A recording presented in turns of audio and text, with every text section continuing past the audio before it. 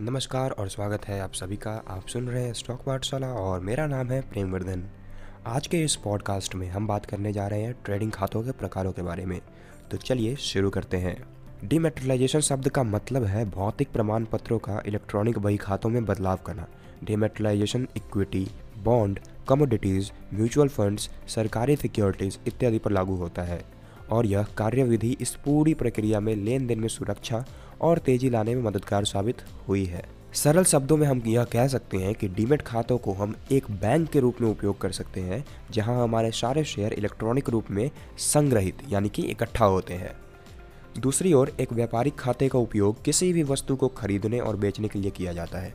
यदि कोई शेयरों में ट्रेडिंग करना चाहता है तो उसका डीमैट खाते के साथ साथ एक ट्रेडिंग खाता होना भी अनिवार्य है। तो चलिए सबसे पहले बात करते हैं इक्विटी डीमैट खाता के बारे में।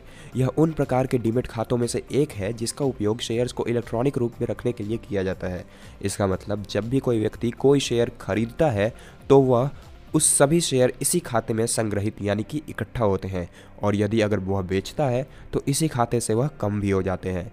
लेकिन अगर कोई व्यक्ति केवल फ्यूचर्स में ट्रेडिंग करना चाहता है तो उसे इस खाते की आवश्यकता नहीं है। ऐसा इसलिए है क्योंकि सभी फ्यूचर्स विकल्प अनुबंधों की एक समाप्ति तिथि होती है, इसलिए उन्हें संग्रहित करने की आवश्यकता नहीं होती है। इक्विटी और डेरिवेटिव्स ट्रेडिंग अकाउंट के बारे में अब बात करते हैं।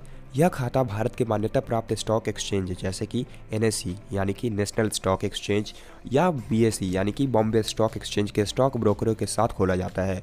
इस खाते में ट्रेडिंग करने के लिए सबसे पहले आपको अपने धन को इस ट्रेडिंग खाते में स्थानांतरित करने की आवश्यकता होती है और जब यह प्रक्रिया पूरी हो जाए उसके बाद आप उस धन राशि से कोई भी शेयर खरीद या बेच सकते हैं। खरीदने और बेचने के प्रक्रिया में भी दो चीज़ें हैं, दो तरीके का प्रक्रिया है। पहला है ऑफलाइन और दूसरा है ऑनलाइन।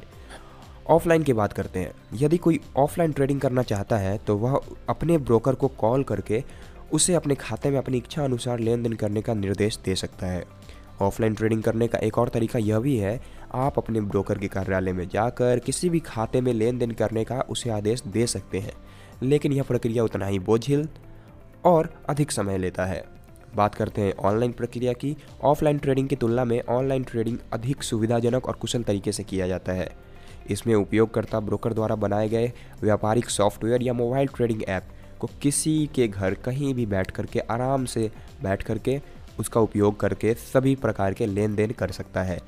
एक व्यापारिक खाते पर सभी भुगतान T+1 दिन पर किए जाते हैं। इसका मतलब है कि अगर किसी ने T दिन पर ₹20,000 का लाभ कमाया है तो यह लाभ केवल T+1 दिन पर वापस लेने के लिए उपलब्ध होगा। हालांकि इसका उपयोग T वाले दिन पर भी किसी भी अन्य लेन देन करने के लिए किया जा सकता है। अब बात करते हैं कमोडिटी डीमैट खाते की। यह उन प्रकार के डीमैट खातों में से एक है जिनका उपयोग वस्तुओं के ट्रेडिंग में किया जाता है। यदि कोई व्यक्ति फ्यूचर कमोडिटी सौदे में कारोबार कर रहा है तो उसका निपटान नकद या किसी भी वस्तु के वितरण के माध्यम से भी कर सकता है। डीमैट सिस्टम की शुरुआत से पहले किसी भी वस्तु के वितरण के मामले में विक्रेता कमोडिटी एक्सचेंज के क्लियरिंग हाउस में कमोडिटी एक्सचेंज के वेयर हाउस की रसीद दिया करता था और उसके बाद क्लियरिंग हाउस उन वेयर हाउस रसीदों को खरीदार के पास दे दिया करता था। वेयर हाउस रसीद जमा की गई वस्तुओं के खिलाफ जमाकर्ता को वेयर हाउस द्वारा किए गए एक दस्तावेज है। लेकिन जब वेयर हाउस रसीद प्रक्रिया बोझिल, सस्ती और प्रवाहीन साबित हुई तो 1996 यानी कि 1996 में वस्तु को भी डीमैट खाते में स्थानांतरित कर दिया गया।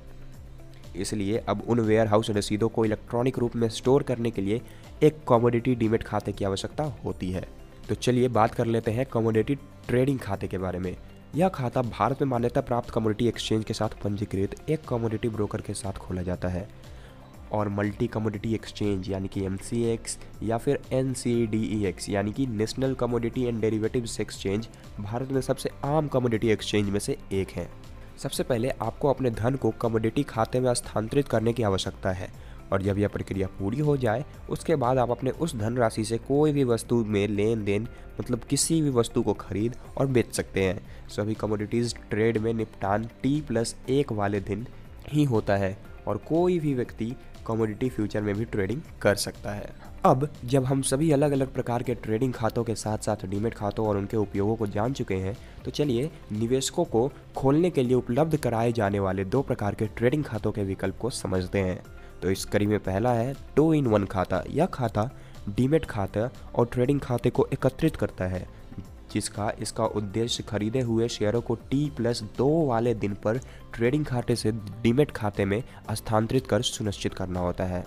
अब बात करते हैं 3-in-1 खाते की। इस खाते में डीमैट और ट्रेडिंग खातों के साथ साथ बैंकिंग सेवाओं को एकत्रित करने की अतिरिक्त सुविधा भी होती है। अधिकांश बैंक जिनके पास बैंकिंग फेयर होता है वे इस तरह के ब्रोकरेज सेवाओं वाले 3-in-1 खातों की पेशकश करते हैं। इस तरह के खातों का मुख्य उद्देश्य बैंक खाते से ट्रेडिंग खाते में धनराशि को स्थानांतरित कर सुनिश्चित करना होता है। अब बात करते हैं डिस्काउंट ब्रोकिंग खातों के बारे में। डिस्काउंट ब्रोकर बहुत कम लागत पर भारी मात्रा में ट्रेडिंग करते हैं, क्योंकि वे केवल व्यापारों का निष्पादन प्रदान करते हैं। वे अपने ग्राहकों को सलाहकार सेवाएं या अतिरिक्त सेवा का लाभ प्रदान नहीं करते हैं। यही कारण है कि वे बहुत कम ब्रोकरेज की पेशकश कर सकते हैं, क्योंकि उनके पास ये सेवा प्रदान करने वाले ब्रोकर्स के अपेक्षाकृत कम परिचालन लागत होती है। साथ ही वे आपको कॉल और ट्रेडिंग विकल्प के अलावा लेन देन करने का कोई ऑफलाइन सुविधा भी प्रदान नहीं करते, क्योंकि यह सुविधा आमतौर पर चार्ज करने योग्य होते हैं। अब आखिर में बात कर लेते हैं पूर्ण सेवा ट्रेडिंग खातों के बारे में। यह खाता ट्रेडिंग के साधारण निष्पादन के अलावा कई और सेवाएं भी प्रदान करता है। इनमें सलाहकार सेवाएं शामिल होती है, जिसके माध्यम से अगर कोई भी व्यक्ति किसी भी वित्तीय संबंधी समस्या में फंस गया है तो वह किसी भी वित्तीय सलाहकार से बात कर सकता है।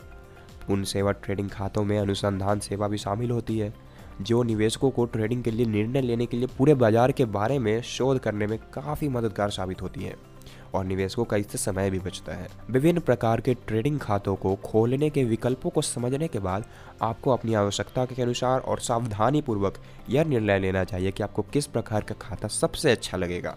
हमारे इस पॉडकास्ट की मदद से आप अपना निर्णय आसानी से ले सकते हैं। बने रहें स्टॉक पाठशाला के साथ, तब तक के लिए धन्यवाद।